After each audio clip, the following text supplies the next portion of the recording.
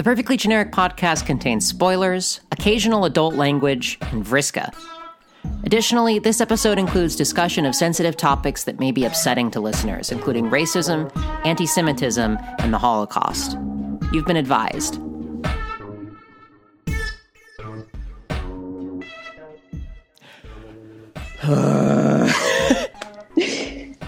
That's the mood this week, frankly. Yeah, well, for real. Hi, Paige. Welcome to the Perfectly Generic podcast. I'm sorry you had to debut under these circumstances. Yeah. Well, yeah. I'm Kate Mitchell. I'm your host. Paige, welcome to the show. You want to introduce yourself? I'm Paige. And I don't know what to say. I'm Paige. I like Homestuck, and I'm upset and Jewish, and there you go. The emotional labor of liking Homestuck. Yes, exactly. That should be the title of this one, honestly. I'm thinking about it, yeah. So this week we're gonna talk about what happened on the first. There was sort of the first peep of Homestuck content heading into this year, the 10th year of the property, and it was one that, you know, it got a significant portion of it was taken down immediately and apologized for because it upset a lot of people, and I was one of those people. You were one of those people. So we're gonna go into this episode. What happened? What was the content? Why was it unacceptable? What were some compounding factors?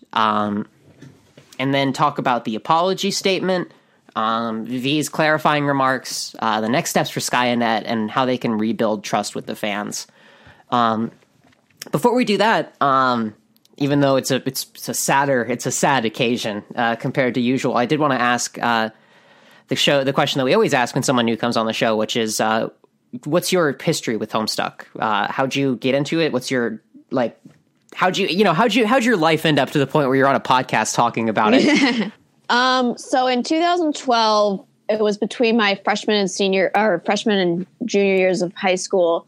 And I was on Tumblr, and I was following just a bunch of random blogs. Mostly they had to do with like Vocaloid and Legend of Korra. And this one blog that I was following, that was like a role play blog, I think. It was during one of the hiatuses of Homestuck, and it was the one where people were trying to pass it off as an anime. And this blog that I was following reblogged this thing like, here's a link to the first episode of Homestuck. And I clicked it, and it was the first page, and the rest is history. So that's my story. You've been a fan ever since? Yeah. What were those? What was the experience for you of like that? You know, that 2012 to 2016 time.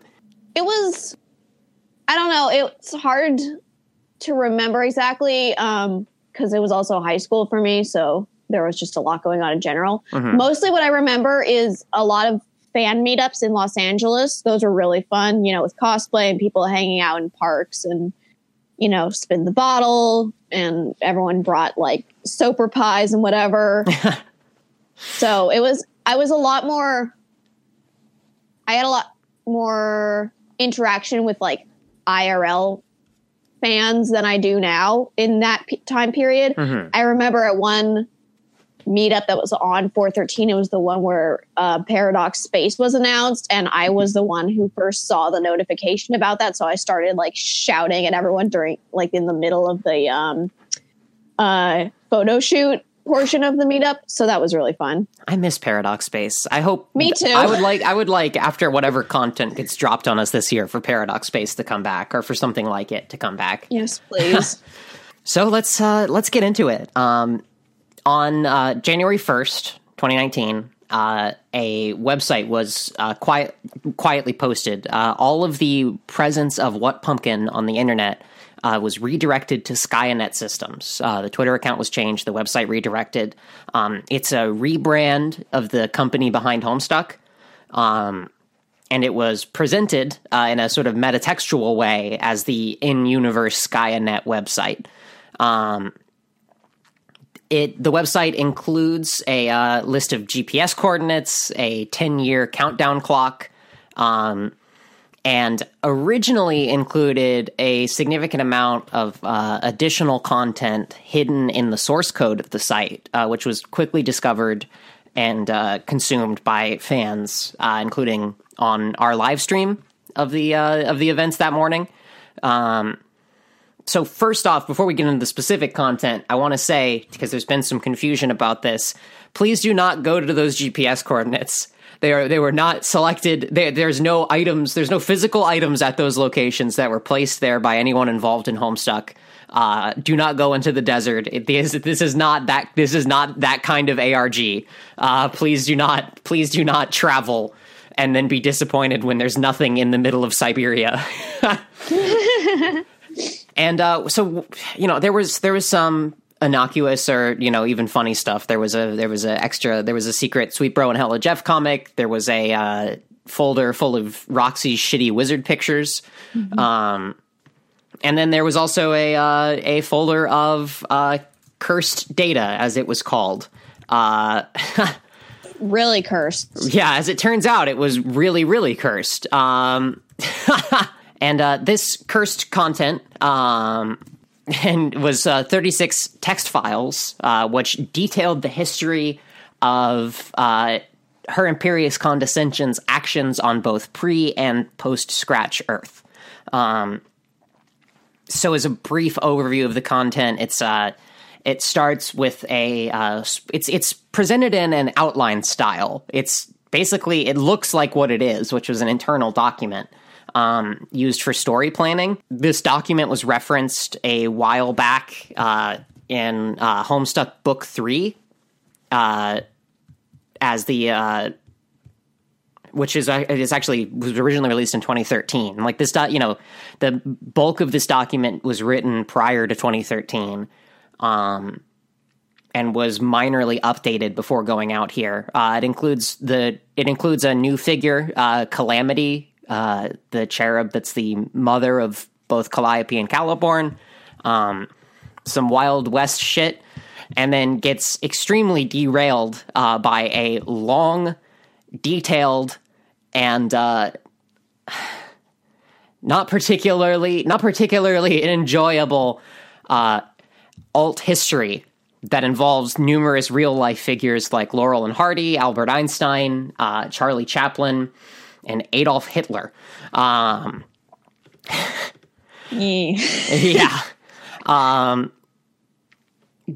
So I wanted to get into some of the things that were unacceptable about this content, regardless of their intent.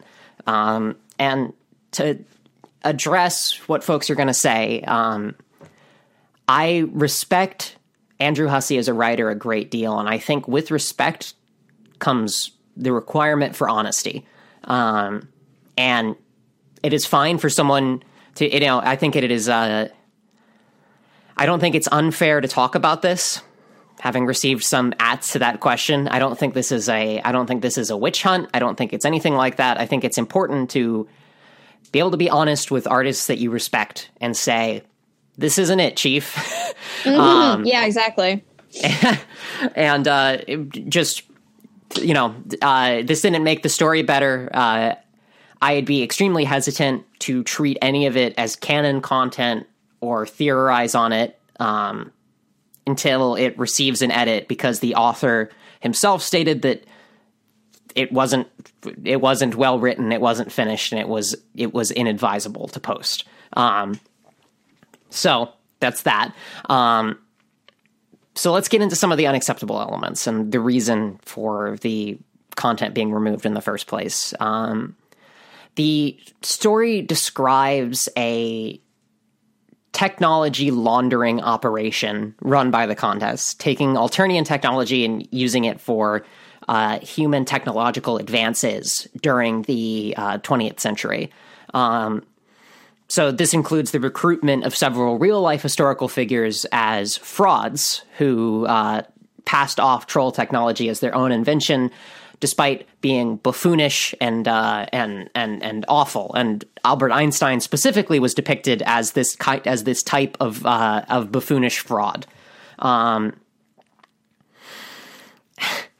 As part of this story, Albert Einstein is mentioned as having employed a young Adolf Hitler, bullied him, causing the petulant Adolf Hitler to become an anti-Semite, and for Adolf Hitler to have undertaken the Holocaust as an act of personal revenge against Albert Einstein, that Albert Einstein could have stopped at any moment.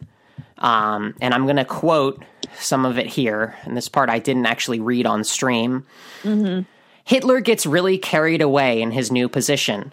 Aside from just being an asshole, he seems mostly motivated by spite for Einstein, who keeps on being a beloved famous scientist, despite being a fraud. He takes out his wrath on Jews especially, and kicks the Holocaust into high gear. As years go by, he keeps sending taunting letters to Einstein, telling him this is all his fault. He can stop the Holocaust and end World War II anytime he wants. All he has to do is come out publicly and admit he's a fraud. He has to say really specific things Hitler has written for him, like, I'm a big fucking loser fraud who's bad at science, I faked all my breakthroughs, my dumb scraggly hair and mustache look gay, and I don't deserve any of my fame or money, and so on. But no matter how bad World War II gets, Einstein is too ashamed to do anything about it. Instead, he keeps up his act and develops a really pious, pacifist shtick where he opines on the tragedy and folly of war and such. He takes his shameful secret to his grave. Oh, I don't like hearing it. I read it and then I had to hear it again. I'm just like, who would write this? Why? Yeah. Oh, it's so unfortunate. It's just so bad. Mm-hmm. And so for those who are not aware, the portrayal of and Harry Houdini, who's also Jewish, is also depicted as being part of the Condes's conspiracy here. The portrayal of Jewish historical figures as part of a vast conspiracy designed to undermine the advancement of the human race, or enslave the human race, as the Condes's goals are, is a concept with a great deal of precedent in anti-Semitic media dating back centuries. There is a common trope of Jewish figures, both real and fictional characters, being depicted as secretly controlling the levers of power, as secretly being complicit with evil forces, and as being manipulative frauds who do not deserve the success that they have achieved. This story plays into those stereotypes. It, while intended to be a satire, does nothing to actually establish it as itself as a satire. It does not challenge a reader who is not aware of these stereotypes, and it does not do anything to combat them in text. Instead, this document, were it to not be retracted, would have established that in Homestuck canon, a Jewish person was responsible for the Holocaust. I don't have anything to add. It's just completely ridiculous and horrible and God, like, I don't know what to say. Yeah. I'm speechless at how terrible this is. Yeah. Yeah. And it is a very difficult thing to reckon with. And it was, as we'll get to Andrew's apology later, in the words of the author, inexcusably thoughtless. If you, as a listener and a reader, read this as malicious, I cannot tell you not to do that. It is not my place to tell you not to do that. I think it is totally understandable to read this with malice in mind. Because even if written out of ignorance, it conforms to the worst stereotypes, the worst anti-Semitic creations of media, and trivializes an event where 17 million individuals were killed. it's about the least productive thing you can do with your fiction. There are some other issues with the text as well. It's not just the anti-Semitism in the text that led for it to be retracted. First off, and most trivial, there are a number of typos, structural issues, and just fundamentally unfinished writing in this document. Shouldn't have been shown to the public just from a quality perspective. It doesn't match the quality of the source material in any way. There's a casual disregard of Native American lives at the start. The troll caste system is explicitly compared to human slavery, with the Condes being noted as being in support of it.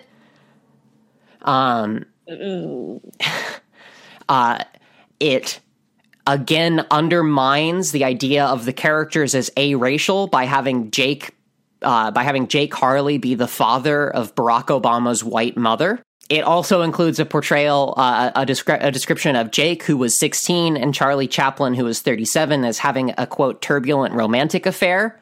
But it should be noted that there were similar age differences in all four of Charlie Chaplin's real-life marriages, so I find that one to be acceptable as satire. But it's still, unpleasant. Yeah. And to understand the impact of this, we also need to talk about the compounding factors in this work and from this author in the past. So in 2013, there was the Caucasian/Peachy incident, which we talked about on the show in both the racism episode 17, and the trickster mode episode 15.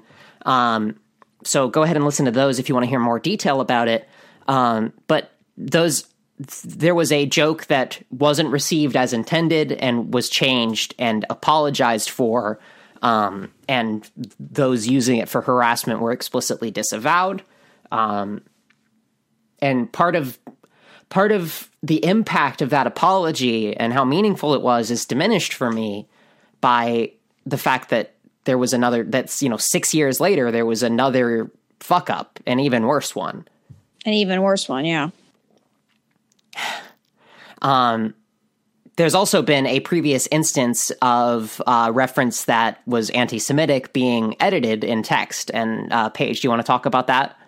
Yeah. So the song "Eternity Served Cold," which appears first in Caliborn's entry, I believe. Yeah. Mm-hmm. It was originally called "Eternity's Shylock." Now, Shylock is he's a character from The Merchant of Venice, written by Shakespeare. He is a Jewish moneylender, and he's basically kind of this, he's a vengeful bastard. He's trying to exact a pound of flesh from the protagonist of the play. And this, of course, is in reference to, the reason it's called Eternity Shylock, the song was titled that, was referencing Caliborn's desire to exact a pound of smut from Dirk, among other things. And when this title was revealed, people on Tumblr, a lot of people were like, hey, this isn't cool. Shylock is an anti-Semitic depiction of Jews, and we'd appreciate it, or, this isn't okay. Can you please change the name? And it was. And not a lot of hullabaloo was made about it, except on Reddit by, gross white dudes. So, those damn SJWs changing the name of songs. How dare they? And so it doesn't seem like it was that much of a, not to say it wasn't a big issue, but not a lot of, stink was made about it compared to this, for sure. Mm-hmm. But it just is another instance of, anti-Semitism in Hussey's work. Although, I mean, I guess I don't know exactly who named it, but the fact that this is linked to Homestuck et al., and now, several years later, we have to contend with this shitstorm is just, it makes you think.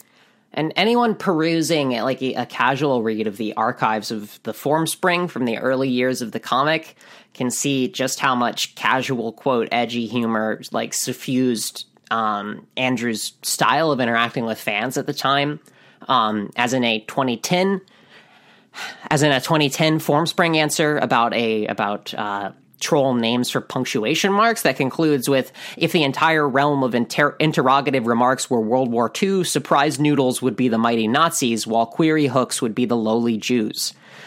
And again, there's the form spring has been deleted along with everything on it. And it's just sort of useful to note as a example of the style that suffused Andrew's writing and interactions at the time.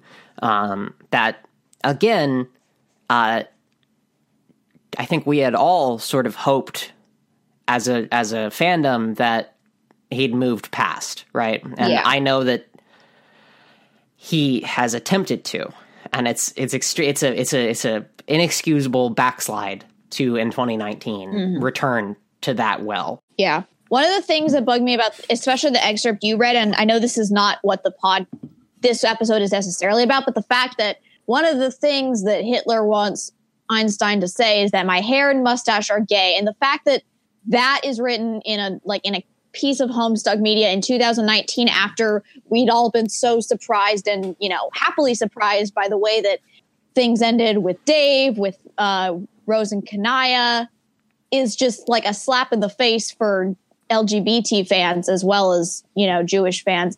And I've been informed that chairlifts don't happen at Goyim weddings as often as I'd thought. So that kind of does lend credence to the idea that maybe he did want to make Rose Jewish, which I'm all in favor of. And the fact that he takes there's a lesbian Jewish wedding in, 2016 on Cascade Day. And then 2 years later, this nonsense is just appalling and upsetting, Yeah. It is.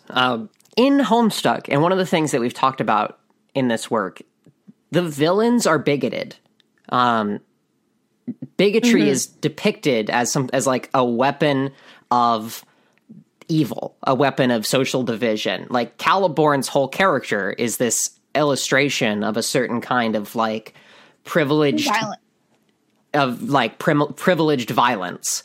Violent misogyny in particular. Yeah. And so to depict a villain calling someone gay or using gay as a pejorative is in line with the themes of this work, but quite frankly, it's hard to read in good faith that with the surrounding area. The thing is that in Homestuck's text, the bigots are depicted as bigoted. They are depicted as evil, like they are refuted by the other characters in text.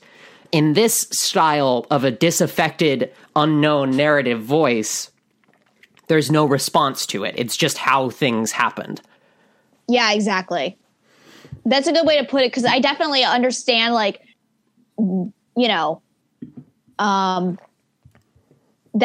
that's something that a horrible person would say, and Adolf Hitler, horrible person, right? But just the way that it's presented did not sit right with me. That one particular line, obviously the whole thing was presented terribly, but it's a good way of saying, you need, if you're going to have people act horribly in your story, you kind of need to say, you need to have other characters point and be like, this is not okay. Yeah. Just the fundamental fact is, as people have discussed this contents removal as and I don't think this discussion is in good faith, but I'm going to acknowledge it anyway, as a step back for controversial media. And Homestuck has always been controversial. It's extremely strange. It's extremely hostile to the reader. It uniquely balances on the knife edge of like keeping you on your back foot of discomfort at many points in the story. And it is a challenging work, and it's part of why I admire it so much. And this content, if you are a bigoted anti-Semite, if you are Pepe Blaster 99 and you are reading this story, you would not feel challenged at all. That's not challenging media. That doesn't challenge a perspective. That just hurts. That just hurts a group of people while providing comfort to the intolerant. If anything, it's challenging people who aren't anti-Semitic. It's like, hey, did you ever think that maybe Jews do run the world? Maybe Albert Einstein was a fraud? That's not the kind of challenging you want to have in your story. Yeah. It's not the kind that I thought Andrew Hussey would want to have in his story. It's not the kind of story I'd want to read. Yeah. Yeah. You have to, like, you can say, oh, this is challenging, but you have to think about who it's challenging exactly and what, social norms you're kind of trying to upend. And this one just plays right into the thing that all the neo-Nazis have been saying, and not just neo-Nazis, but like over the course of human history, Jews have always been a scapegoat for all kinds of things. And this is not, this is going right into the norm, even if it's not politically correct anymore. It's definitely still there. So it's not like this is anything people haven't heard before. This isn't anything that I haven't had to contend with in my life before. Yeah, I've seen this. And I mean, just last year, there were 2 instances of Jewish places of worship being attacked and people being killed for being Jewish by specifically anti-Semitic individuals. Like, anti-Semitism is alive and well. It is not a dispatched problem. And it is not one that can be treated so trivially by our fiction without reckoning with the current modern effects of it. Another compounding factor to the upset that I felt, and I think a lot of folks did, and this is a coincidence, the Hive Swap team had nothing to do with this release, with one exception. But the Hive Swap writers did take the reference to Stelsa being troll Jewish out of her troll call card between revisions when they posted the new Hive Swap website. And as soon as Stelsa was revealed, I was ecstatic. I was so excited to finally have like a canon Jewish character that was acknowledged as such in so many words to be Jewish, even if it's like troll Judaism, which is like, what does that mean? But I was excited to find out, like, what do they celebrate? Some sort of winter holiday that involves lighting candles. Does this have something to do with the sufferer? Maybe even. I was so excited about that, and I was kind of let down by her route, but it was made up for it by the fact that lesbians, and she did kind of read as like sort of a Jewish grandmother character, which made me really happy because it felt authentic to me. But they didn't address it strongly enough for it to warrant staying in her troll call, which I guess I kind of understand, but it was a little bit of a letdown because it wasn't clear when they removed that if they were saying, oh, she's not Jewish anymore, or, oh, we're just not going to mention it on this list of 3 things about this character, But then to have this happen concurrently or, immediately after is kind of upsetting. And it would be nice if, I don't know, I don't know how this could be resolved, this particular issue, but it's just something to note that another massive letdown for Jewish fans immediately after Stelsa's, kind of is shoving her religious or cultural identity kind of to the background of her character is not very good. Yeah. Sorry, I lost the ability to say words, but it's just not. It doesn't make anyone happy. It's not. No one likes that. No one liked that. No one liked that. Like that. Welcome to episode 19. No one liked that. So now I wanted to read and discuss the 2 pieces of official communication we got out of Skaianet after this incident. So within a couple hours of this content being discovered first by fans, it was deleted from the website. And then the next morning, an apology was put on the website in place of the original content. And the apology was written by Andrew Hussey, and I'm going to read it now. Originally, there was some backstory content hidden in some cursed tags in this site code. I came up with the concepts years ago for internal purposes, not originally intended for public consumption. I thought some might find it interesting if the material were leaked in the site code in an obscure way. I think it is proven to be neither obscure as imagined, nor all that rewarding to read.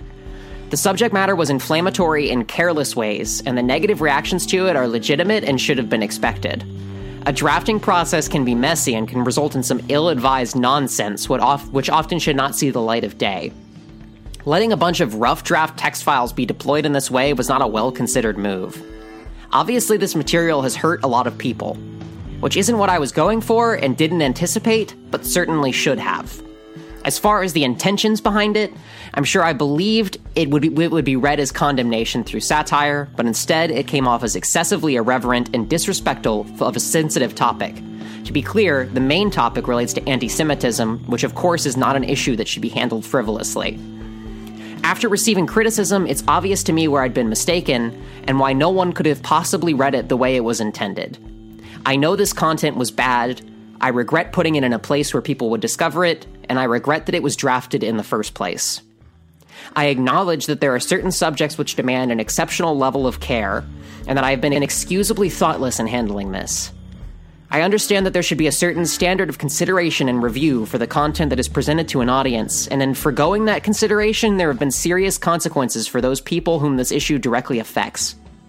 This could have been easily avoided had I sought a more careful review before it was posted, to ensure that what I actually wanted to convey was being properly conveyed. I'm sorry that this lapse of judgment has been hurtful to so many people. I cannot undo the damage that this has caused, but I can promise that I am aware of the gravity of this mistake, and that going forward I will be more mindful of the serious impact careless decisions have on those they hurt. What do you think of that? I think it's a start. It definitely, I mean, it was a relief to see just because it made me feel like, okay, I don't have to drop Homestuck from my life entirely, you know, because he recognizes, oh, hey, this was a bad thing that I did and I should apologize for it and try to make sure that people understand, that, I don't know, this wasn't done maliciously. I'm not a neo-Nazi, basically. It's kind of the first step here to be like, hey, this isn't something I actually believe, and I'm really sorry that it came off that way, and I understand why it came off that way and why it was unacceptable, Yeah. Mostly, and so my first instinct was like, oh, thank God I don't have to throw out these books I just got, But I definitely think like after several more reads, it's like, you didn't really address everything. You kind of need to say some more about what you're going to do in the future to kind of make sure that this doesn't happen again, Yeah. For me, it's, it is a start. It is good that there's an acknowledgement. It is the right thing to do to have apologized in a timely fashion. It was the right thing to do to have deleted the content quickly after having posted it. It wasn't the right thing to post this. It wasn't the right thing to write this. And any individuals who did review it and found it to be acceptable to post should not be in charge of reviewing content before it goes live for this company in the future. So I'm going to move on to that because one individual has come out and stated that they did see the content before it went up. And it was V, who's a writer for HiveSwap FriendSim, who wrote both Lank and Marvis's routes. And recently has joined Twitter at V from Homestuck. And I'm going to go ahead and read their statement now. There were several people who had previously seen the content that was released on the Skaianet website the other day. I was one of them. This content was written some years ago in a different context. I believe at the time that I'd read it, it was not intended for anything other than a kind of lore roadmap to inform unrelated future content. It was presented basically as is, a very rough outline-style document that was not meant to be viewed externally. There were obvious problems with the document, which I recognized at the time. But my reactions to an incredibly rough outline intended only for internal planning purposes were probably imbued with less urgency than they would have been had I actually reviewed the content with the understanding that it was to be published as is. And to speak very candidly, I think the frequently with which I tell Andrew that his ideas are stupid and terrible in a facetious manner may honestly have obfuscated the sincerity of my objections at that time. I could have and should have been more clear that I wasn't joking. I believe after that point the idea was dropped pretty quickly, and these documents were left to sit unreviewed for a long time. By the time the prospect of releasing the raw outline was raised years later, I had honestly forgotten most of the details of the story and exactly how bad the objectionable parts had been. That being said, I certainly remembered enough that I should have felt motivated to review the material again when I heard he was considering posting it. While I had no part in writing it, I was not proactive in stopping it, and in that I feel I hold a burden of negligence. Not for nothing, I think the fact that this content had technically passed the eyes of several people whose opinions he has come to trust in matters like this was a significant factor in what made him feel like it would be received as humorous. It isn't that none of us recognized that there were problems, but none of us at any point said to him in clear terms, "Do not post this," or "You have to take out X, Y, Z specific parts, and here is why, and we aren't just making fun of you this time." While the responsibility for a person's actions obviously ultimately rests with that person, I think in the course of demanding from our privileged friends deference to and trust in our judgment, it also incurs upon us some degree of responsibility in ensuring that the judgment we are instructing them to follow is also sound and thoughtful.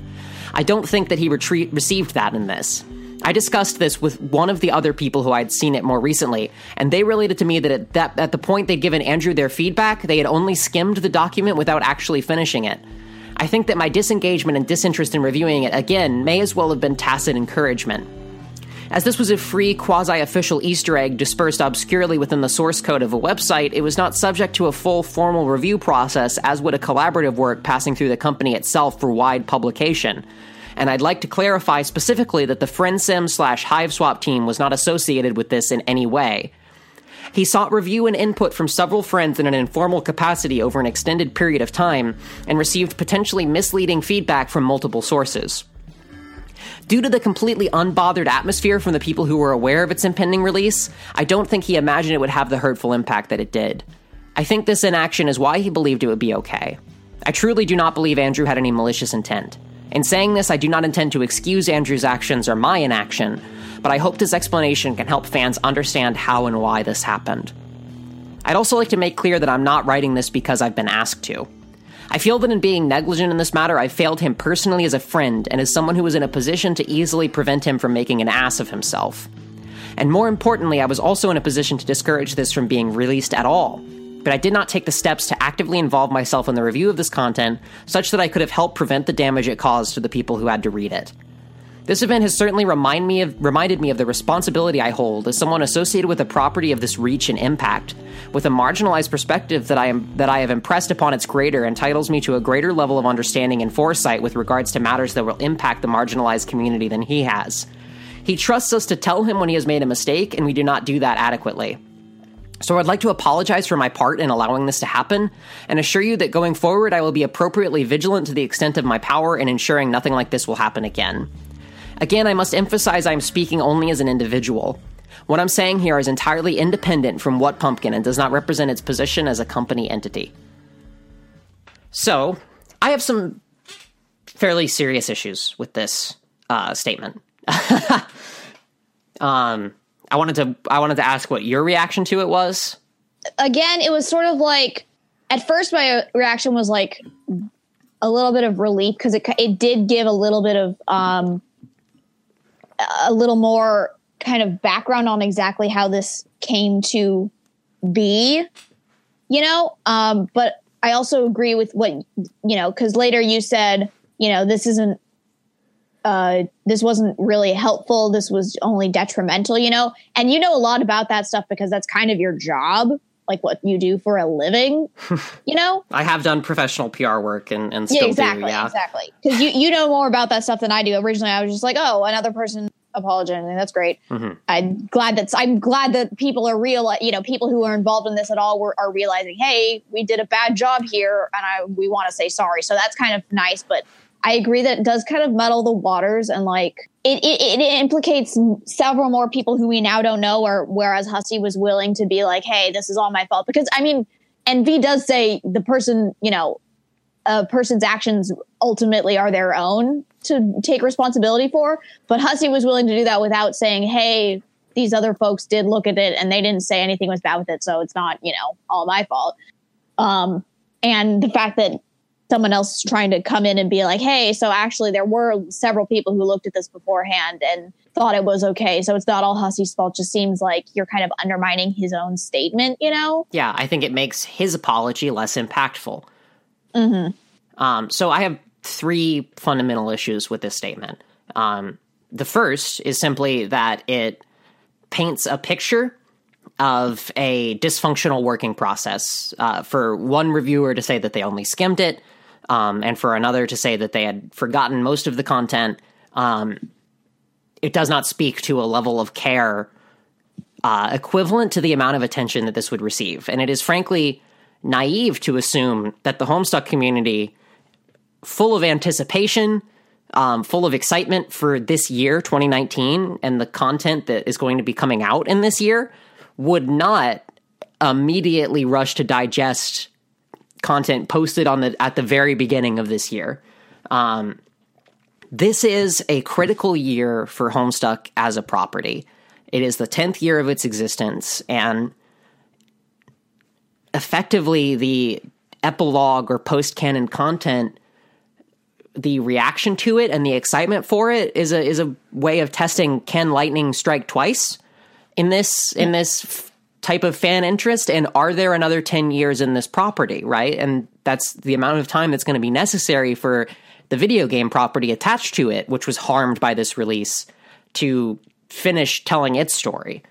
And so again, it paints a picture of a process, of an internal process that does not best serve the work and does not best set up the creators behind this project for success, and does not adequately protect them from the negative consequences that can come with this sort of attention.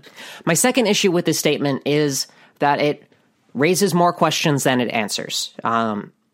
By stating that there were multiple other reviewers, without naming them, it creates a culture of suspicion where any unnamed individual might have been complicit in the release of this content. And I don't think that that's fair to individuals in the orbit of this project to paint with such a broad brush and say there were other individuals that saw this and I won't say anything else. To be clear, I do not believe that we as a community deserve the names of those figures. I do not think that their anonymity should be compromised.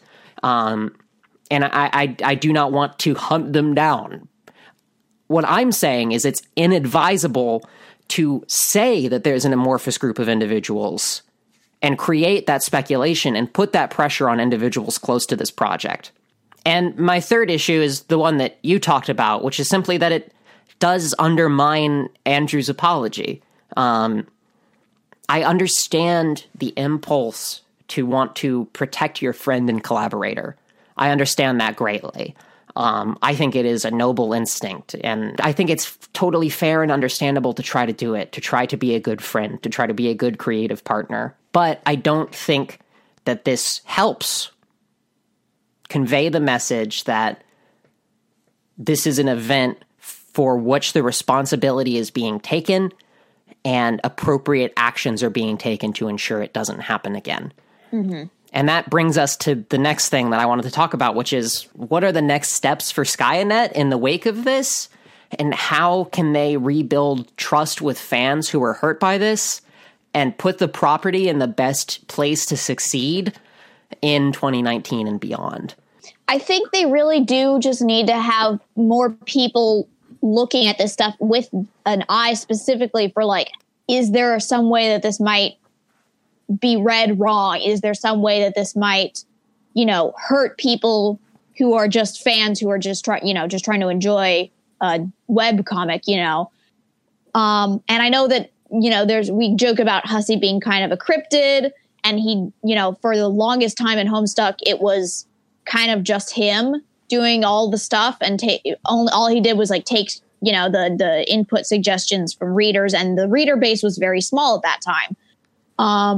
Compared to it is now, or compared to the jump in 2011-ish. Anyway. But I think he said this himself, that it's a kind of a collaborative effort. And you see that even in the later days when obviously he couldn't be taking suggestions anymore. You see canon or fan ideas that people came up with, coming back to make an appearance in the comic proper. One of the best example I can think of that is Shelby, who wrote, this big old fan work that everyone loved, and ended up being not just an artist for the comic, but being basically the representation of fandom in the comic, and I think that's great. And I think that if they want to continue the spirit of Homestuck, which is sort of talking, or conversation between the creators and the fandom, they do need to have someone looking at this with, basically they need to have sensitivity readers. And I don't think that would be necessarily a problem given the way that Homestuck has always worked, where it's always been kind of, the fans giving input in whatever, tangential ways that come back to the comic itself. This would just be kind of a more direct version of that, with more of a less frivolously like, hey, that trickster design ended up being canonized, and more like, hey, there's not going to be any, questionable content anymore because we have people looking at this. But it's still a way that the fans can kind of shape the way that the comic moves from here on out, I think the fundamental thing is that people hear sensitivity reader and they hear that and they think, oh, it's somebody's going to nerf Homestuck, right? Because Homestuck has always been provocative and direct, and it has included stuff that is weird and sometimes upsetting, and fiction can contain those things. And that's part of why I was so disappointed to hear that the Hiveswap and FriendSim teams were not consulted before this release, because the writer base and the creative base for Hiveswap is a diverse group of people who just spent the last year of 2018 writing content that was provocative, that was controversial, that fit the style of Homestuck, and built fan engagement and community around it. Exactly. All while avoiding PR missteps like this, even while engaging with controversial subjects in the FriendSim. These individuals did a fantastic job being the sole face of this property for the last year, right? And even now, the individuals working on Hiveswap are the only public interface that fans have to the project. And, to put out this sort of content without consulting them, it's frankly, it's just not utilizing the talent that you have on hand, right? Like it's not to the service of the work.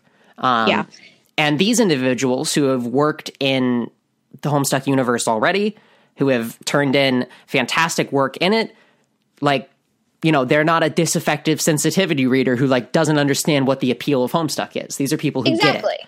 Yeah. And so personally, I'd hope that in the future, the folks involved in the very successful 2018 project, Hiveswap FriendSim, will be more involved in the mainline property moving forward. We also got a reader question this week, a listener question this week. Jet Gray asked on Discord, is there any good comparison between what happened with Skaianet and Hydra Captain America? And I think absolutely yes. I actually talked about this day of with a number of individuals. The Secret Empire storyline from 2017. Yeah.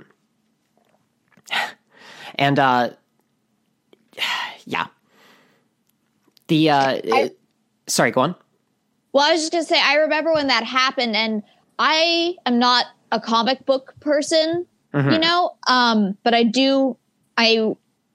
I'm sort of an MCU fan, kind of. And in the MCU, my favorite is Captain America. So I saw these and I was like, what the hell did they just do to my favorite? And I realize that in comic books, there's always several different continuities going on. But the fact that this character that was created by a Jewish man during World War II, and his whole, original premise was he's gonna punch the Nazis. He's gonna punch Adolf Hitler in the face. To take that and to associate him with a shadowy, evil, organization that was originally created to be basically a fictional Nazi, group, but with more weird technology and magic, is just kind of a slap in the face to everything that Captain America once was supposed to represent, And again, I'm saying this not as someone who's a comic books fan. I don't feel like this was a betrayal to me personally because I haven't been following this character for very long, But it's not that hard to see why this is a problem, you know? Yeah. If you know anything about A, Captain America, and B, Hydra, you know that this isn't a cool thing to do, and they thought, we're going to do this, you know, for shock value. It's like, you really need to stop and think about what you're doing and who this is going to shock, and if that's necessarily a good thing, you know?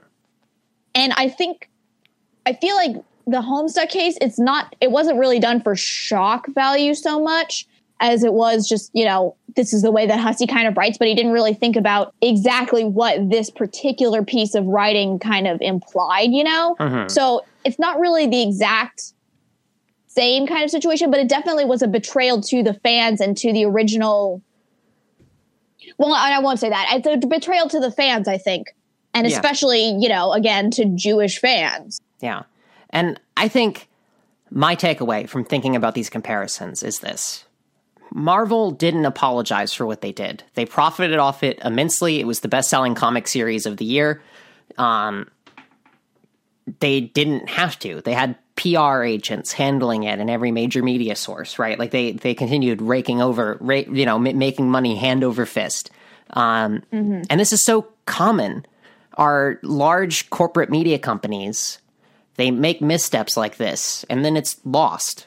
The media drops it. Fans drop it because of the extensive cultural presence that they have. And when an independent artist fucks up, even if they do really, really fuck up, it's a lot easier for fans to think this person is canceled now because they're accessible. It's easier to cancel them. It's easier to cut them out. And I understand completely if your response to this posting on the 1st is to leave. I won't try to convince you to stay. But I'm staying because I believe that this is a work in a fictional universe that has a titanically influential place in the history of literature and in the history of the way that we interact with it. I believe that it was a landmark story for LGBT representation in comics. And I believe that this comic's evolving, frustrating relationship with race is emblematic of the struggles that we are going through as a society and the cultural issues that we have. And it's hurtful what's happened, but it is reassuring to know that the response to it was not indifference. The response to it was not hunkering down and defending it. The response to it was not playing to those who would seek to use Homestuck as an instrument to hurt the marginalized, and instead express regret and hopefully continue to work to take actions to prevent this. Just because an artist feels bad about doing something doesn't mean that it wasn't hurtful or you also can't be angry at them. And I'm certainly angry. I am very upset that this content got to the light of day.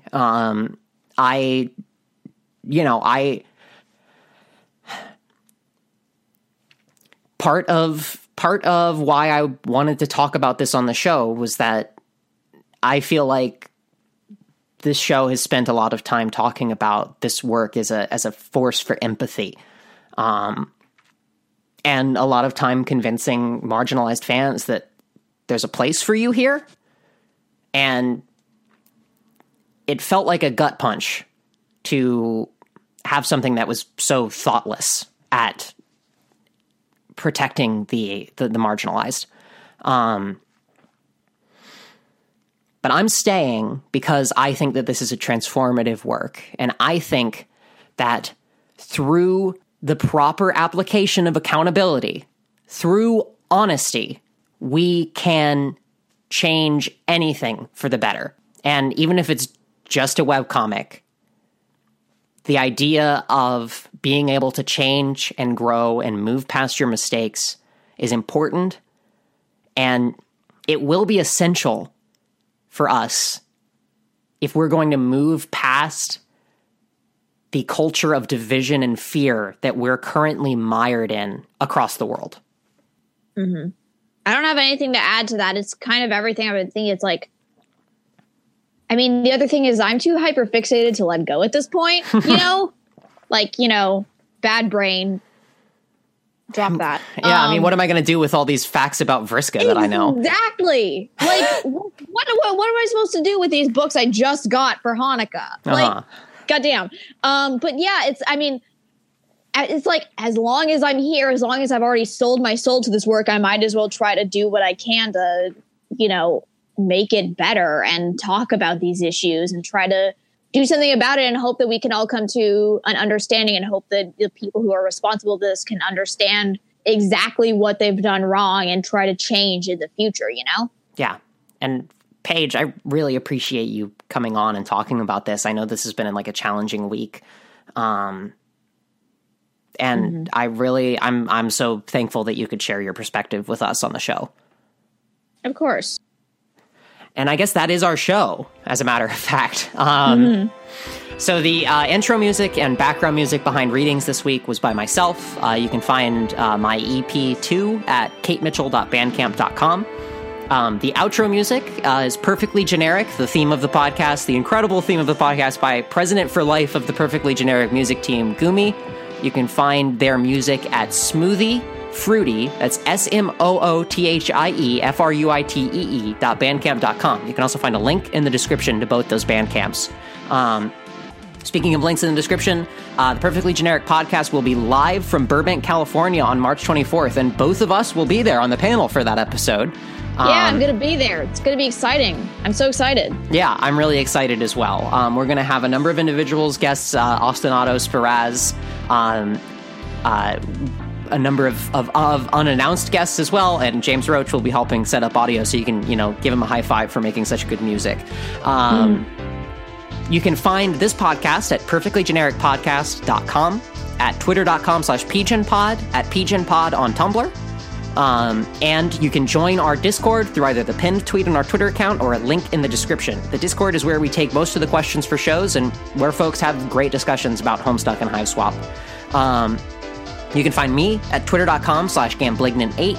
It's my Homestuck account. Twitter.com/KateMitchellOW is my account where I talk about Overwatch, my day job. And I'm also on Tumblr at Gamblignant8, but I don't use it very much. Where can folks find you, Paige?